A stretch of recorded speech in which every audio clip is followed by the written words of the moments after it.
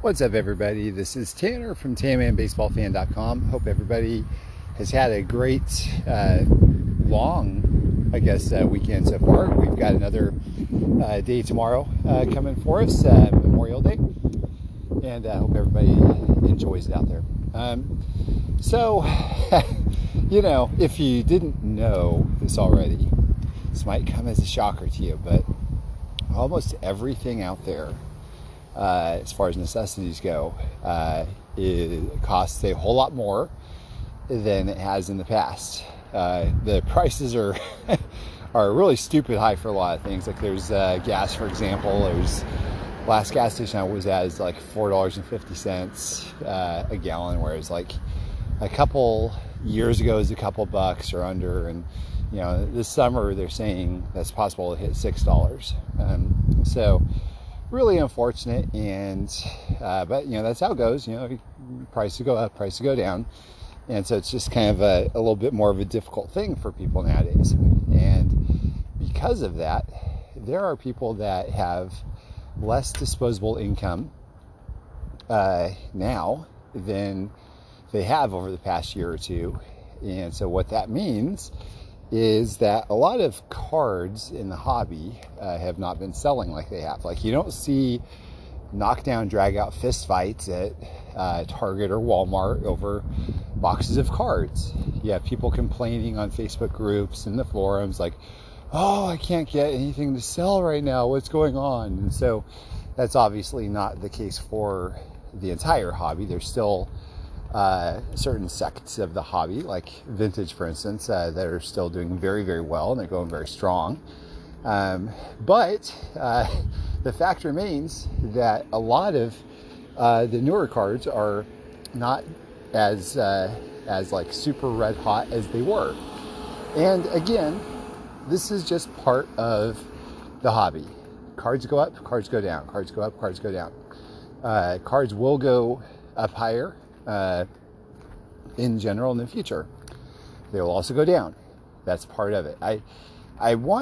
This sounds like it's common sense, but I just kind of want to assure people that are new in the hobby that this is just kind of par for the course, because I really would worry about the people that are coming into the hobby new, and I don't want them to get scared off because of all of the, it possibly feeling like, oh no, the sky's falling and everything. We don't know what we're going to do. Everything's crashing. No, guys, like the hobby has been here for like basically a century and a half. And, so it's had its ups and downs, and it will continue to have its ups and downs. But the silver lining on this whole thing is the enjoyment does not have to leave. Like you can always enjoy this hobby. Like you can be excited when things are high because you could sell things for better prices. You could also be excited when prices are low because you could be a much more aggressive buyer. And so it's kind of an exciting thing to me. Like I think for those of us who have been in the hobby for a while, who have seen the ups and downs, we're probably not going to get too terribly upset or worked up about these sorts of things. We're going to be excited about opportunities and different opportunities on both sides of the fence, right? So like I said, when cards are up, you have great opportunity to sell. When cards are down, you have a great opportunity to buy. As a collector, it's fun when cards are down a bit because you get to buy a whole lot more. And I'm not saying that, again, that we've hit rock bottom or anything, because there's still a lot of stuff, or maybe almost everything is still up quite a bit more from what I can tell than pre-pandemic. So, it's not like, so I probably should backtrack a little bit. I'm not saying that like, things are going horribly right now. No, like there's still a whole lot more collectors in this hobby than there was before. And I think the hobby in general is just doing really good. I think it's doing really good right now. It's just not nearly as red hot as it was a year or so ago. But like I said, gas is high. Everything is high. Like we're having a little bit of a difficult time. as a nation, I think, try and cope with this. And so because of it, don't have as much expendable income to be able to get the fun things, the fun cards, so that we want, like we did maybe a year ago. So, I did want to talk a little bit about being able to, stay in the hobby, build something meaningful without a whole lot of cash. I think our hobby is kind of turned a corner a little bit. Dr. Beckett talked about this on his podcast a while ago, how our hobby here has turned from being more of a solitary thing to being more communal. We're excited to share cards with each other, like our latest pickups and that sort of thing. I get excited about that, guys. Like, I really enjoy being able to share with you all what I've picked up and what the story is behind it and that sort of thing. And it's just very enjoyable to me, and as I know it is for a lot of you out there as well. Some are secretive. That's understandable too. I get it. I mean, that's perfectly fine. I know a guy that's got a tremendous collection, and he doesn't want to tell anybody anything. And I think there's kind of some fun in that too, right? To be the dark horse, the one that nobody knows much about or whatever. So that's part of it as well. Actually, that's kind of a funny story. There's a guy that's a collector that I've gone back and forth over the years, and it's been rumored that he's got a lot of older one-of-ones that I would like. And the guy is so secretive, he will only respond to me in like a few words or a sentence or something, and he will never give up any information beyond what I'm asking. If I'm asking him what he has or whatever, he'll just ignore. So okay, that's fine. There's some people, like I said, that are still stuck in the old school way of thinking, like, solitary collecting, which is perfectly fine. There's absolutely nothing wrong with that. Obviously, it's your collection. You want to do, you do what you want with it. But it's kind of frustrating because when you have somebody like me who's like really like he's trying to share everything and hear what other people have, if somebody doesn't want to say anything, and it's like, oh, what does he have? What's going on out there?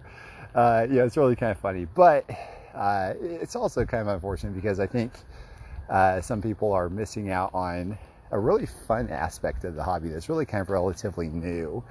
And I love sharing what I've got or latest trades or whatever, and so that's kind of, I think, where as a hobby where we've kind of moved together, and I think that actually can kind of spill over into the acquisitions that we make. It actually kind of influences what we get, possibly, because we want things that are like maybe a showpiece, and not just a showpiece though, like a conversation piece, if that makes sense. So it's not just online, right? It's a piece that, like, if you get a card or a group of cards or a collection that you've worked on, if somebody comes over, you want to be able to have a great story to be able to tell somebody about that will really kind of captivate somebody who is a collector or not a collector. And it's always fun to be able to do that. And so I've got a couple cards like that, and so this is actually kind of one of the fun things that made me start thinking about this whole episode is on Pawn Stars the other day. Apparently, I didn't even watch the episode, but somebody came in with an Honest Wagner card, and I think it was like an E104-2, if I remember correctly, something like that. It's basically the 1910 blue background one. It's the one that's got the same portrait, the same 1903 Carl Horner portrait as the T206 does, but with just a beautiful candy blue background. Like, it's gorgeous.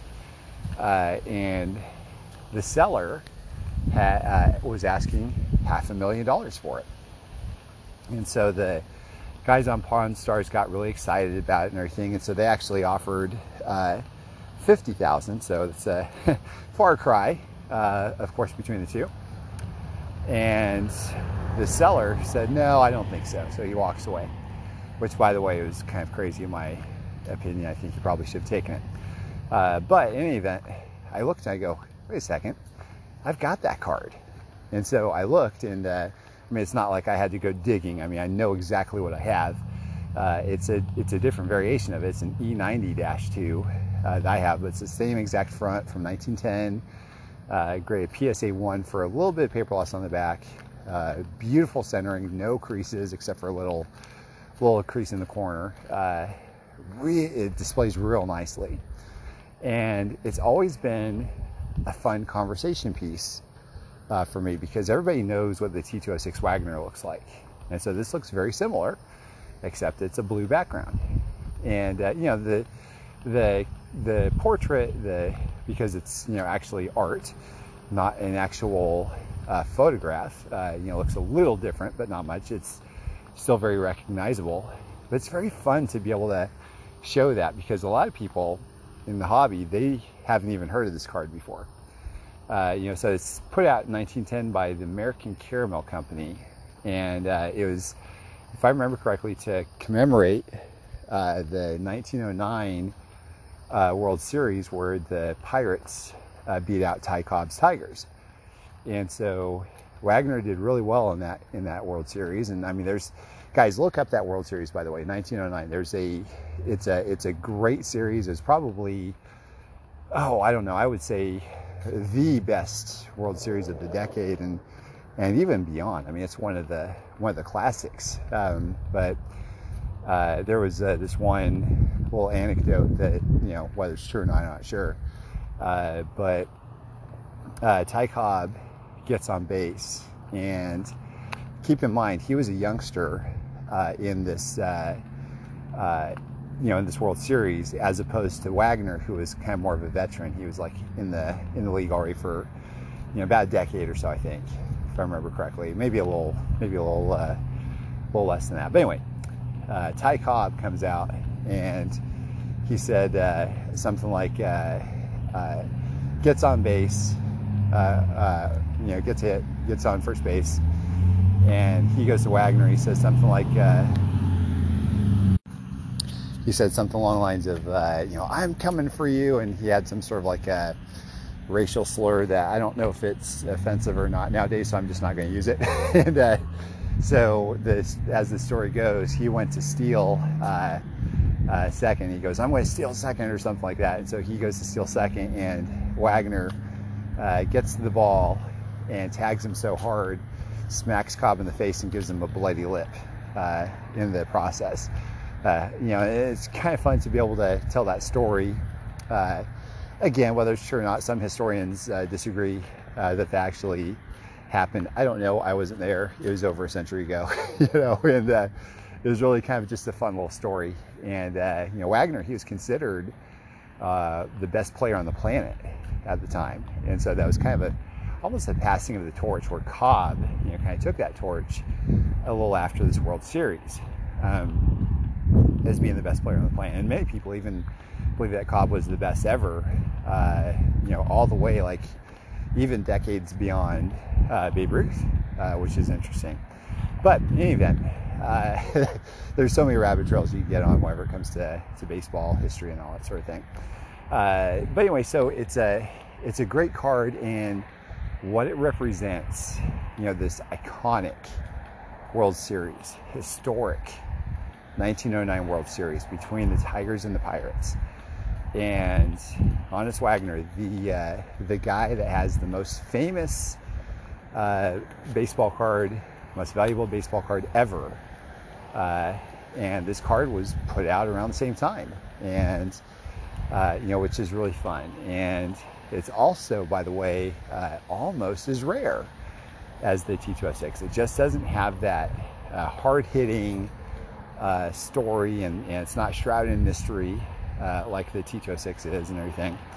But all this stuff kind of can be weaved into you know, a story to tell others. And by the way, also there's another piece that's really beautiful. It's an M101-2 Sporting News. It's a picture of it's a supplement, you know, but the supplement is a picture of Hans Wagner and Ty Cobb shaking hands, I think right at the beginning of the 1909 World Series, and it's fabulous. Like, it gives you chills just to look at it, you know. I love this stuff. So anyways, I do a YouTube video on this this card of mine that, you know, it's twin, just showed up on Pawn Stars, and I always love sharing stories like that. But you know, what else is kind of fun is, as I'm looking at that, I'm looking over at a box on my desk, and it's a box I just got in of 1988 score, and I look at that box of score, and it's nothing. Paid $13 for it, you know, like, it's nothing, but I still love it so much, and because of the nostalgia, like, it reminds me of when back in 1989, the dad and me went to a baseball card shop and ended up getting a complete set of 1988 score and a complete set of 1988 score rookie and traded, which was apparently like a big deal back then. And I think Roberto Alomar Jr., he was a big guy in the set for as far as rookies go. Mark Grace was, and then you have Craig Biggio, who I'm much more excited about now in that set than anybody else. But in any event, it was a big deal in the set. And I remember getting those cards, and you know, so like, you had a choice between, you know, you either get a wax box or, you know, you get a complete set, right? Like, but there's something about a complete set, like, it's different now, right? Because if you get a box now, then you have a chance of getting a 1 of 1 or an autograph or patch or whatever. Back then you didn't, you know. But when you got a complete set, you had every card guaranteed in one spot.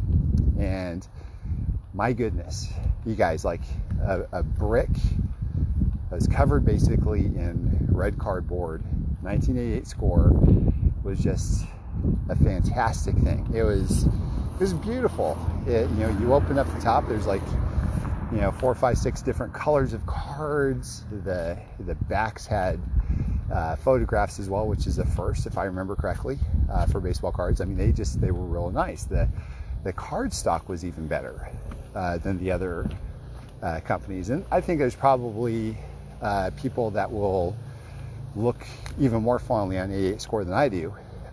But I think as years go by, I like it more and more, and I enjoy it. And so 88 score, I mean, off the top of my head, I'm trying to think of what was in there. I think there's a Tom Glavine rookie, and shoot, what else?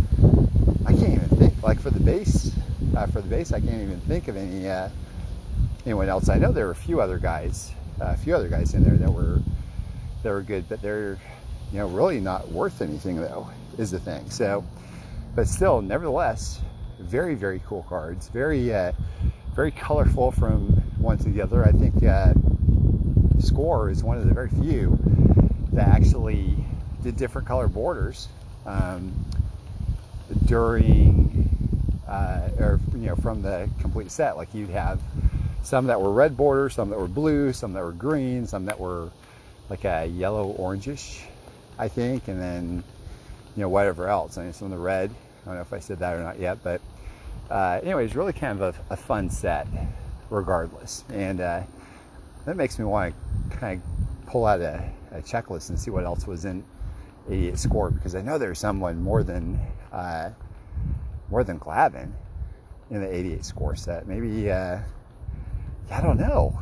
Okay, that's going to drive me nuts now. Anyway, so, but it's kind of funny because, like, you have this card that's like, you know, legitimate, like, showstopper in the Wagner, and it'll probably be a card that continues to increase in value.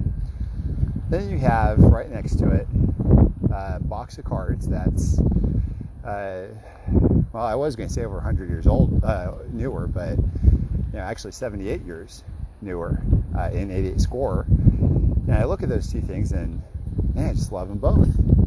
I love them both tons. Now the thing is, of course, those Wagners, there's exactly one out there on eBay right now if you're interested for 88 score. Guess what? You can get them anytime you want. You know, there might very well never be a shortage of 88 score wax. So, you know, but it's, and because of that, I find it interesting, because I find it interesting that there's, I guess that's just kind of the nature of the beast, but like how you don't find it too terribly urgent, or you don't suffer FOMO if you don't have one, because it's always out there, right?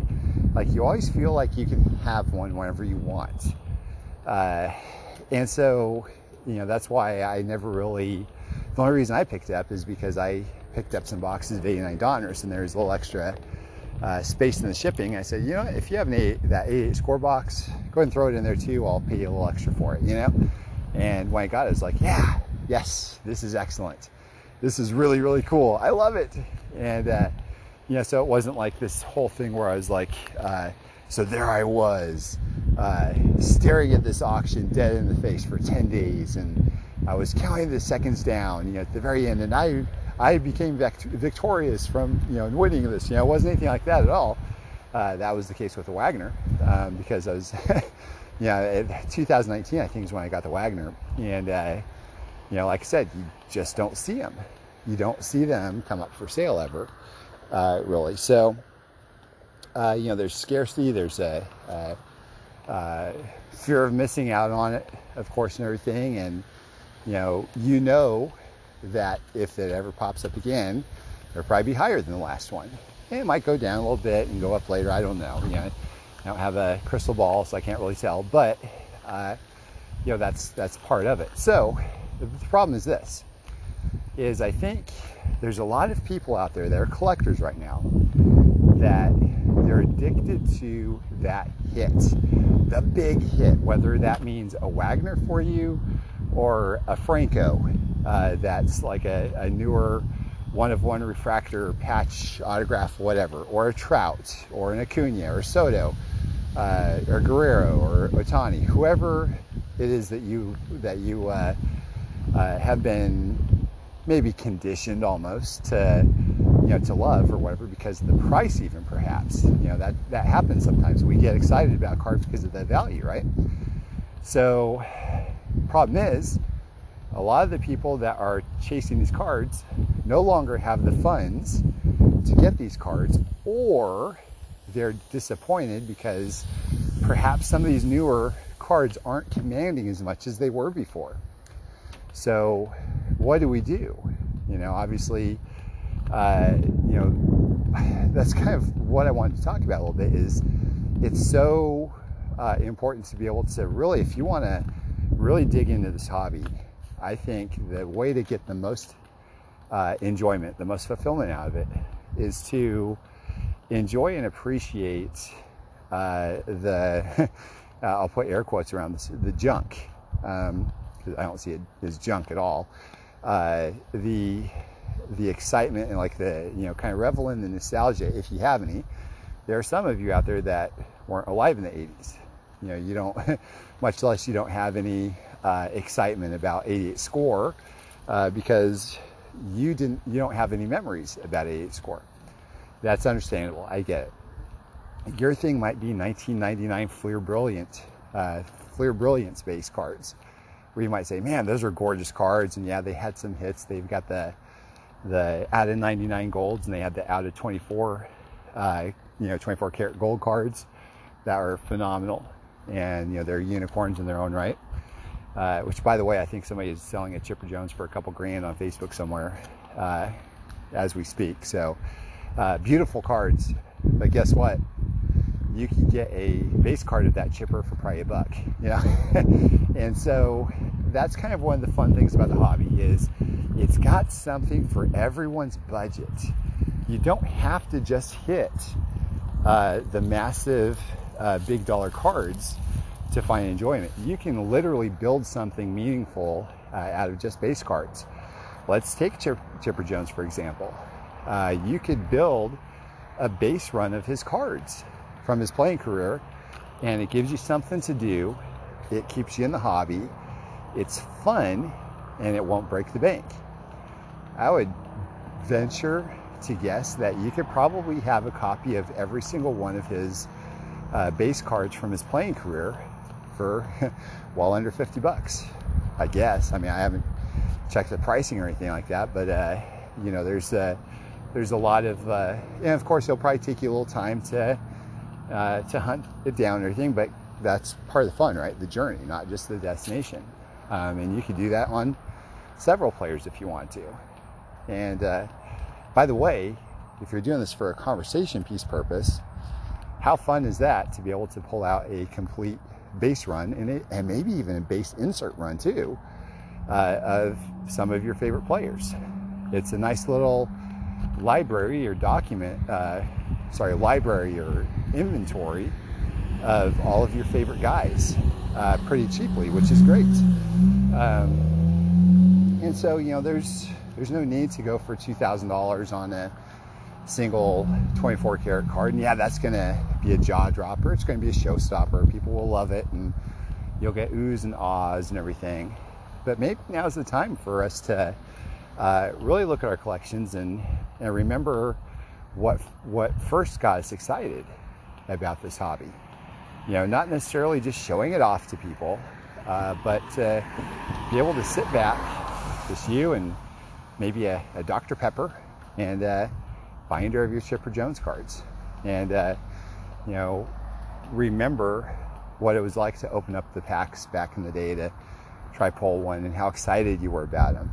And you know, remember the days when you're trading the cards back in school with your friends, if you did that. I know not all of us have the same nostalgic connection to baseball cards. I know a lot of you out there have just started up for the first time in the past several years. And so I think for you all that have just come to the hobby, you can almost live vicariously through other people and their nostalgic stories. And you know, it's kind of fun to be able to hear, like I remember somebody telling me about how their first card, well, let me give you an example of this also. Like, there's a super collector of Darryl Strawberry that had me create a custom jumbo for him. And Darryl Strawberry, by the way, like, I've grown to really, really appreciate him. So he's got a big fan of me now. He's changed his life around completely. He's committed his life to God, and he speaks at churches all the time, and just an incredible guy. And he's on Facebook, very active on Facebook. So I posted this glow-in-the-dark jumbo that I just created for somebody. It's actually a 6x9 in a custom holder, and inside the 6x9 are 4 custom minis, and these minis represent each team that he played for, and they're all glow-in-the-dark. And so I decided to post that up on Facebook, and I tagged Darryl in it. And sure enough, Darryl Strawberry comes up and he goes, "Absolutely awesome," and starts putting all kinds of emojis on it and everything. And so it was kind of a little fun thing that now that's just part of the story for me of my collecting journey and everything through a custom that, you know, it didn't cost me anything, and actually, you know, frankly, it wasn't for me anyways, as it is, but didn't have to be a, you know, massive one of one or whatever. You know, it was just something I created, and, you know, I got some player interaction out of it, which is fun. But it reminds me of all of the cool cards that Strawberry had out in the, you know, back in the 80s. 83 Topps Traded, 84 Donruss, his time on The Simpsons, you know, which is really cool, you know. And there's so many little facets in this hobby and in this sport that we can enjoy and appreciate. Like I said, none of these really have to break the bank. I think that and I've talked about this before quite a bit, I think we as a hobby have almost kind of spit in the face of, you know, raw cards from that time period. And we think, you know what, it's got to be PSA graded. It's got to be PSA 9 or 10 or whatever. So, you know, in order to really, truly have something special, we've got to have like the A3 Topps traded Darryl Strawberry PSA 10 or something like that. But, you know, I would challenge people to you know, ask themselves why.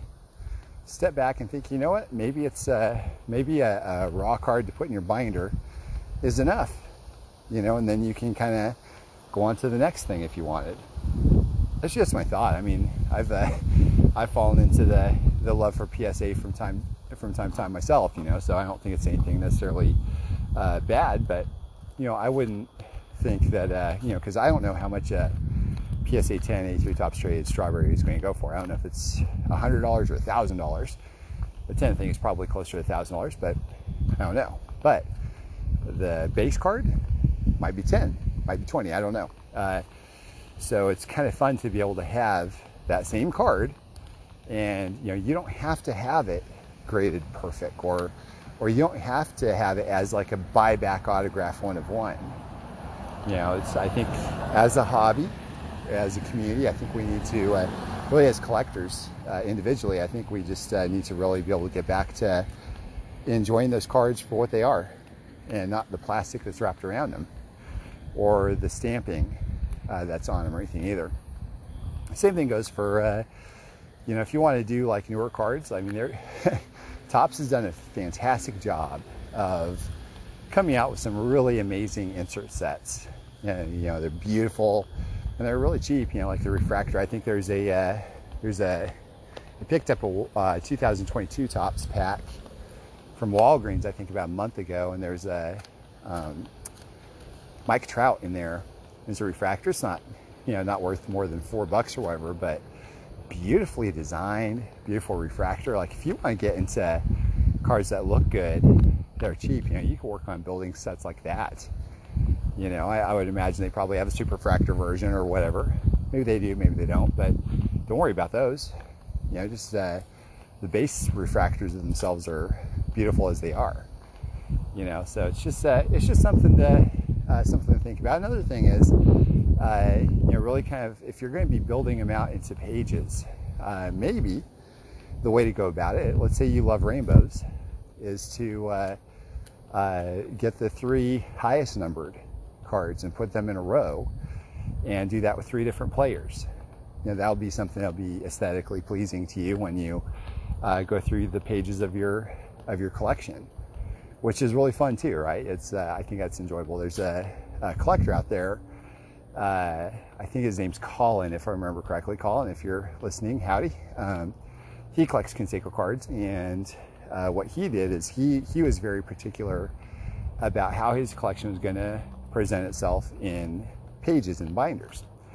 And I think that's a great way to go about it, because that way you're not at the mercy of what everything's numbered based upon what the card companies are saying.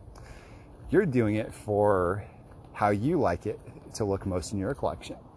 That way you can pull the binder off of your, you know, off of your shelf.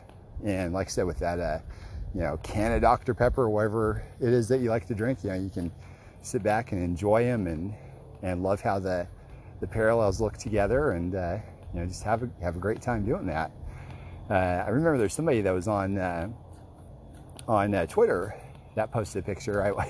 I wish I knew the name, but you know, is one of the Ricky Henderson guys out there. So Kent is one of the big super collectors of Ricky Henderson, but either he or one of his friends, I think it was, posted a picture of him and his son going through like an unbelievable number of binders of Ricky Henderson. And there's, you know, the binders, I saw 91 Donruss MVP and, you know, multiple copies of that and everything. It's just like gives you a nice feel good, you know, kind of positive vibes just looking at something like that. And it didn't need to have 1 of 1s or whatever. You know, you didn't have to worry about, like, you know, looking at like, oh yeah, wow, that's really cool, it's the newest, latest, greatest super refractor or whatever.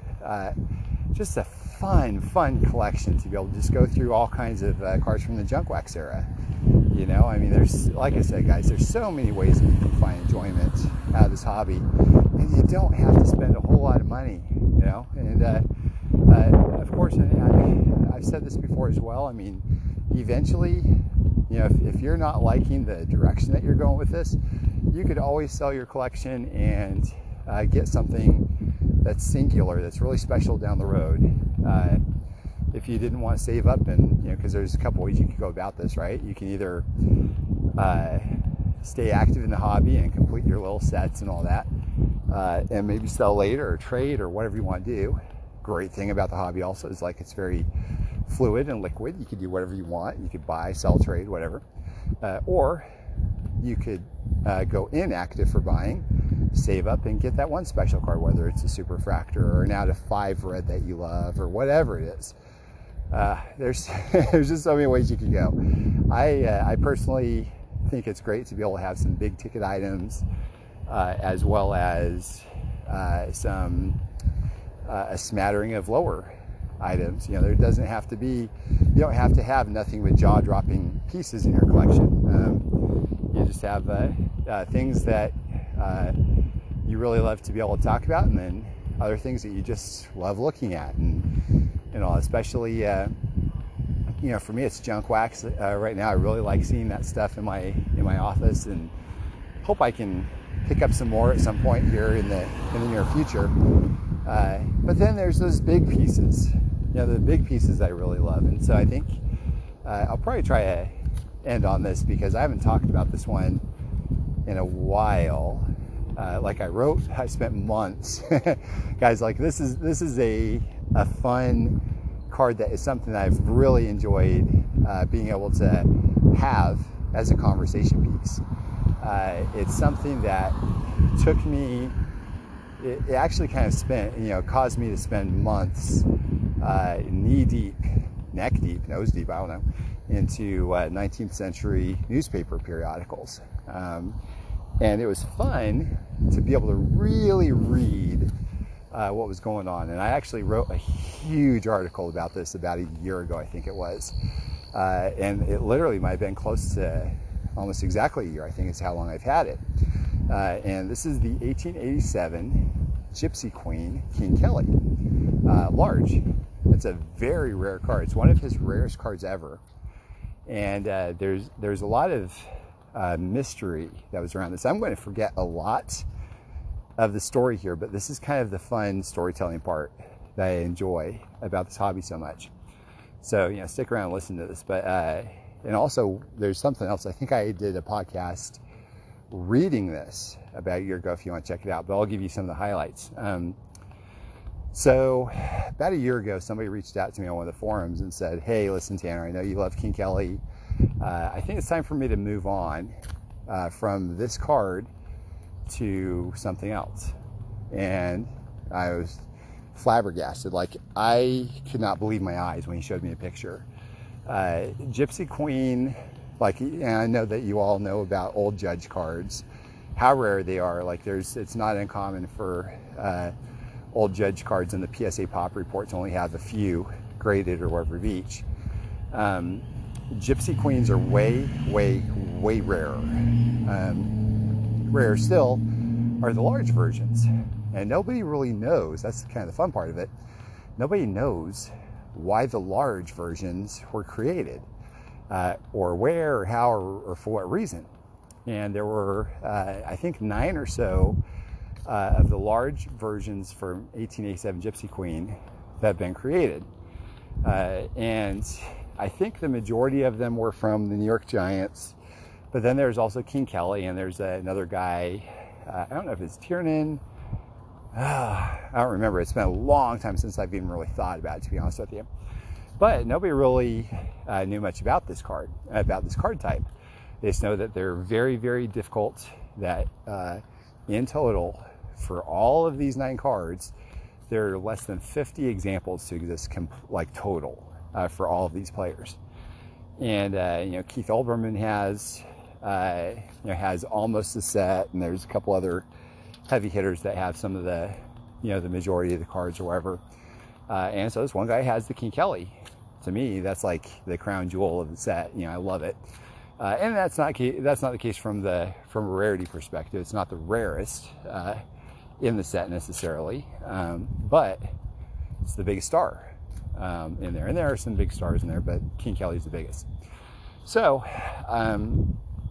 I remember seeing this picture and just my jaw dropped. And it's like, okay, I've got to see how I can get my hands on this. And so I end up doing a deal, and another guy that I know, Jay, he's one of the authors of the Old Judge book. He reached out to me and said, hey Tanner, I've got this this program from 1887, I think it was, of what was it called? It was like the California Tour or something, where this team, this group of baseball players toured out over to California and did a little barnstorming tour over there, played against the California League teams. And so I go, huh, that's interesting. And the reason why he offered it to me is because King Kelly, his portrait was on the front of this program. And I mean, I've never seen another one before. He had never seen another one before. This is actually in the Dreyer collection at the gallery in Santa Barbara. This exact copy was there. And I go, okay, yeah, yeah, I kind of want this thing, right? So I ended up getting it as well as a nice little fun companion piece, like just beautiful. It's really cool.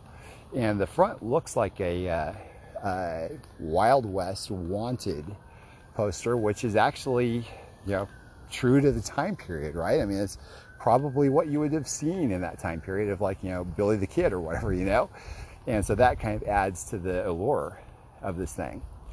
So I ended up getting this, and I kept thinking in my head, like, this King Kelly is coming, and this program's coming to me. I started thinking, like, why on earth, like, what are the origins of this Gypsy Queen set? Like, why was it created? I felt like, I had to crack this case somehow, but I didn't know if it was possible, because there are people that are far smarter than me and far more interested in this stuff than I am, maybe, that have, had decades upon decades upon decades to really kind of research this thing. And furthermore, why are there less than 50 total examples? Why hasn't there been another one of these programs that have been seen? Like, it just doesn't make sense. And so one night I remember really kind of thinking about it and looking. I go, I wonder. So I ended up looking at the checklist of these Gypsy Queen Larges and looking at the lineup of the California League Barnstorming Tour. I go, oh my gosh, these cards, the 9 in this Gypsy Queen Large set, matched the lineup from the California Tour perfectly, top to bottom. I go, oh my gosh, I cracked the code. I told some of the old Judge guys that have, really kind of been in on the set for a long time. And they go, oh my gosh, I never realized that before. So based on that, it appears as though this set was made specially for the California Tour. And by the way, I read something in the San Francisco Chronicle, it was, I think, that they, I don't remember exactly what it was, so forgive me guys, like, I'm just going off of memory and I haven't even thought about this for about a year now, but anyways, they talked to the Giants front office for some anniversary for this California Tour deal, and nobody in the Giants knew it. Like, they never even heard of this California Tour. Like, it was seemingly lost to time, almost. And so, which is kind of a fun deal, also because it's like, wait, what? Nobody's heard of this? And, where is the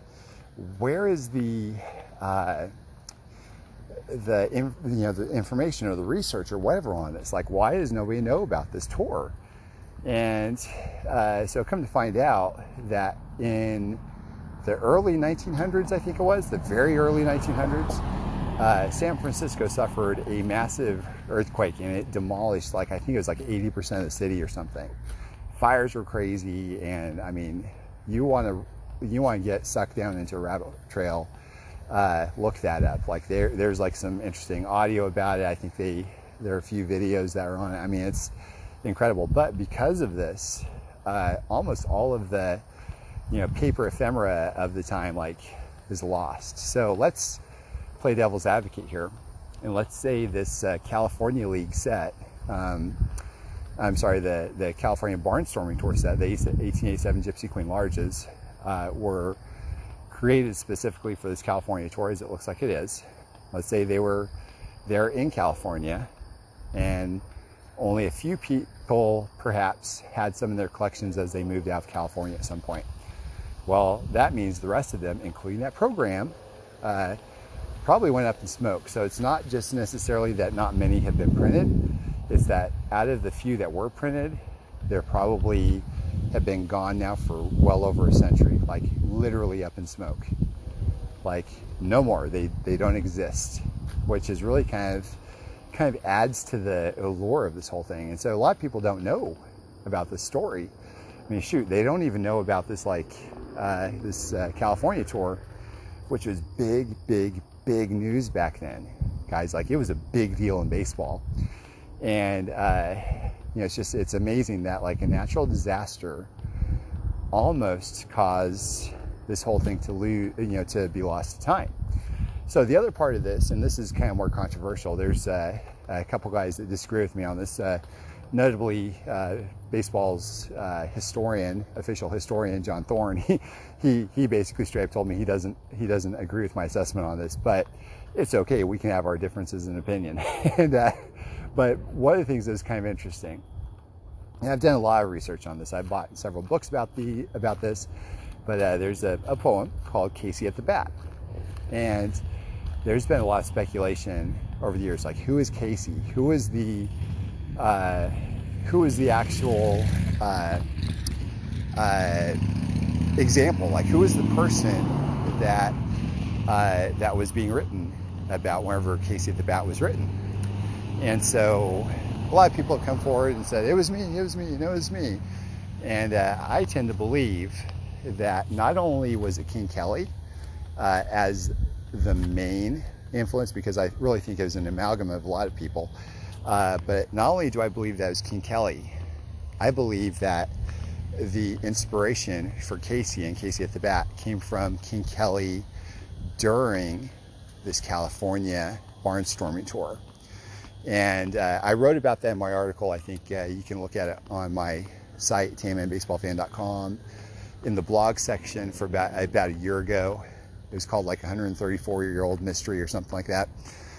Check that out. There's a lot more documentation I have on it, but it's really kind of a fascinating story. So the fun thing is if, and we'll never know if this is true or not, but if this is right, if King Kelly was the inspiration for Casey at the Bat, that means, and during the barnstorming tour is, you know, what it sounds like to me, that 1887 Gypsy Queen, King Kelly, is not only just one of his rarest cards ever made, it's also the rookie card of Casey at the Bat. And so that, my friends, is a fun conversation piece, and I love it. I really enjoy telling that story. There's not many people that, you know, come over or whatever, you know, I can say, hey, do you have 25 minutes or 30 minutes for me to tell you about King Kelly? But whenever I can tell the story, I do, and I love it. You know, and again, this is something that not many people in our hobby now even really know. So, but you know, it's all about storytelling, I think. And as I was saying, I'll try to end this here by saying, you don't have to have like this super rare 19th century card to be able to tell stories. You know, you can tell stories with base cards with your own history, and you could fervently tell people with passion why these certain cards mean something to you, and you know, guess what? You got a conversation piece there. So a lot of ways you can have fun in this hobby. You don't have to break the bank to do it. So for those of you that are worried about the state of the hobby now, don't be. Be excited, take advantage of it how you can, meaning if cards are going lower, be a buyer and enjoy picking up cards that you love, that you truly love, for a lower price. You know, that's what I'm going to do for sure. And I encourage you to do the same. So anyways, as always, thank you guys for listening. By the way, if you have a topic you'd like for me to talk about, feel free to reach out, tmanbaseballfan@gmail.com. I will be more than happy to you know, listen to any requests, and who knows, maybe we'll talk about it in the podcast later. Thank you guys, as always, for listening. Have a great day.